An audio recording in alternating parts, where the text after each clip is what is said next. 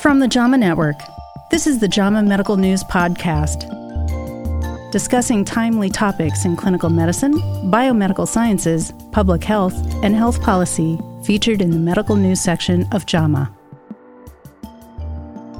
This is Jennifer Abbasi for JAMA Medical News. Around 2 decades ago, researchers asked tens of thousands of participants in the Women's Health Initiative study how often they drank artificially sweetened beverages over the past 3 months. Recently, the researchers looked at how the diet sodas and diet fruit drinks the women consumed back then correlated with their risks of stroke, coronary heart disease, and death in the intervening years. The results were recently published in the journal Stroke. They showed that higher intakes of artificially sweetened beverages were associated with increased health risks. Dr. Yasmin Mosavar-Rahmani led the study. She's a dietitian and associate professor of clinical epidemiology and population health at the Albert Einstein College of Medicine in the Bronx. I recently spoke with her about the study, which got quite a lot of media attention. She said she hopes the public doesn't walk away with the wrong message. Your study isn't the first to look at associations with artificially sweetened beverages and cardiovascular disease. So what did the previous study show? The results have been mixed in different studies, but there seemed to be a certain pattern of association with cardiovascular disease. There was another study from the Women's Health Initiative in 2014 that looked at the same issue of cardiovascular disease, except they didn't separate out stroke the way we have in our study. So they looked at composite events. So that's heart failure, myocardial infarction, coronary revascularization procedure, ischemic stroke, peripheral artery disease, and cardiovascular death. So they looked at the whole thing and they saw a risk with a high consumption of diet drinks and these cardiovascular risk factors. So then in 2017, there was the Framingham Heart Study offspring cohort in men and women. These were 2,888, and they saw a risk, again, specifically for stroke and Alzheimer's disease. And this was almost threefold for stroke and Alzheimer's disease. So that's what really got me excited about doing the study. We thought we might just look again in the Women's Health Initiative and see if we're seeing separate associations with stroke. So what's different about your study? What's different is that we followed, first of all, 81,714 women over an average of 11.9 years. The previous study in the Women's Health Initiative followed the women for about 8 years. So we have a longer follow-up time. We also looked separately at stroke and ischemic stroke and its subtypes, which was recently available to us, which the previous study didn't look at. So tell us what you learned. What were your main findings? What we found was that 5.1% drank 2 or more artificially sweetened beverage drinks daily, but most were infrequent drinkers, so that's about 64.1%, had never or less than once a week of these artificially sweetened beverages.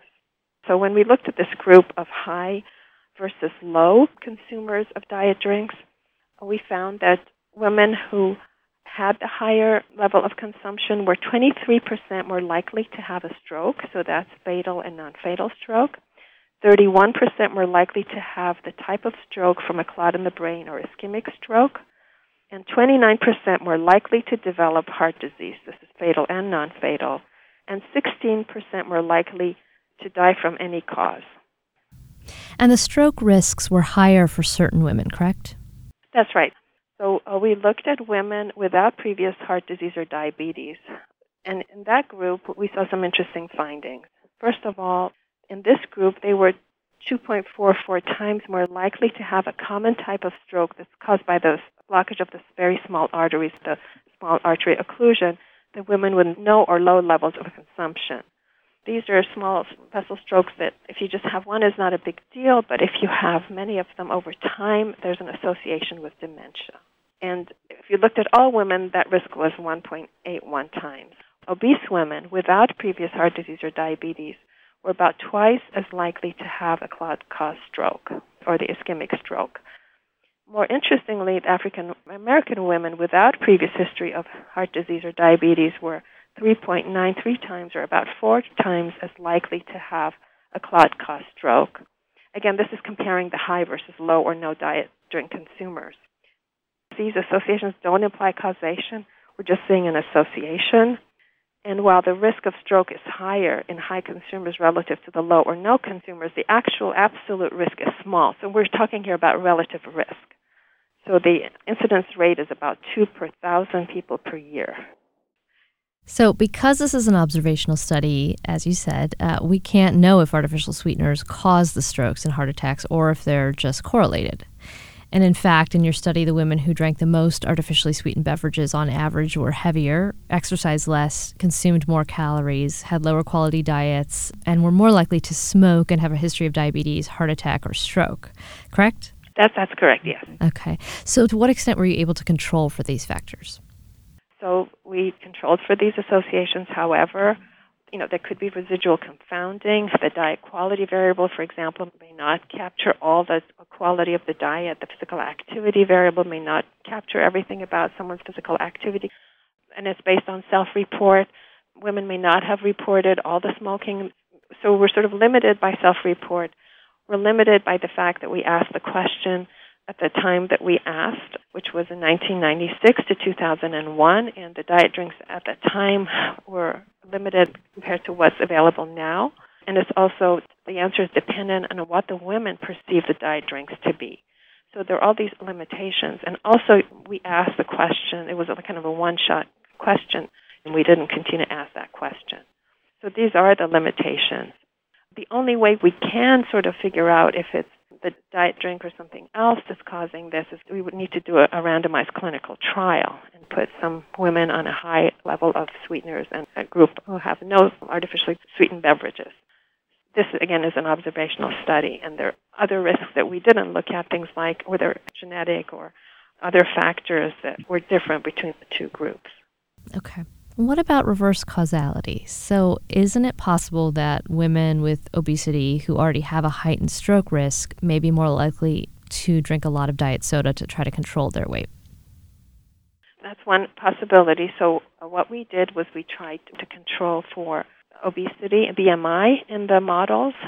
Again, there is a possibility for residual confounding because we didn't, for example, know the pre-diabetic status of the women. So if somebody was pre-diabetic and was trying to have the artificially sweetened beverages, we would not have been able to capture that. That data was just not available.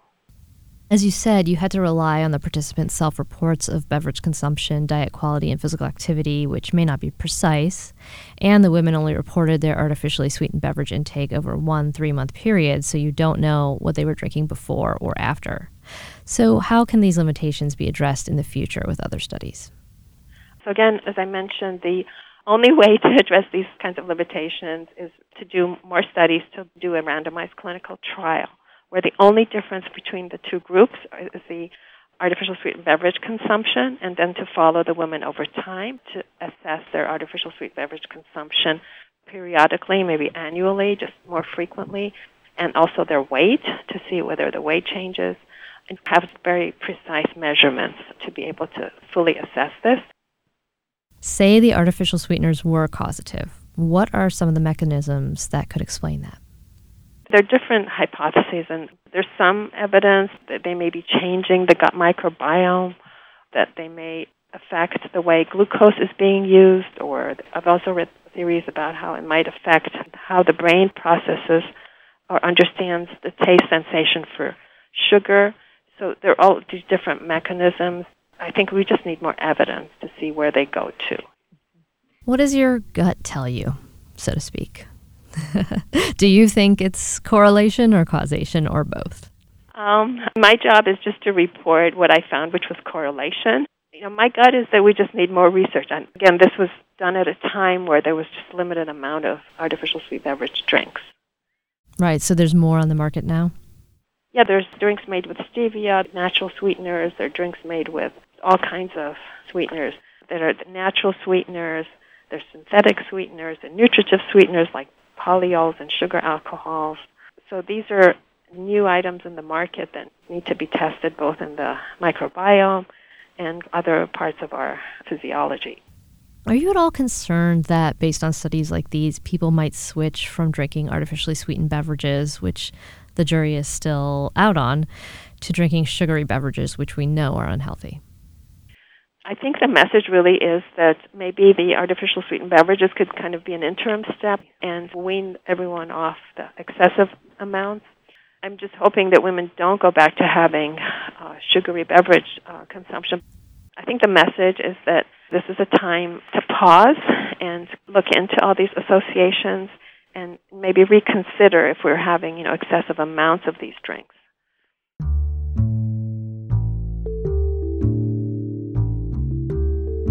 What Dr. Mosavar Rahmani is suggesting is that diet drinks ideally should be used as a quit tool, a way to break our collective sugary drink habit and switch over to good old-fashioned water as our primary beverage of choice. That's it for this episode of JAMA Medical News. To listen to more podcasts and subscribe, go to jamanetworkaudio.com.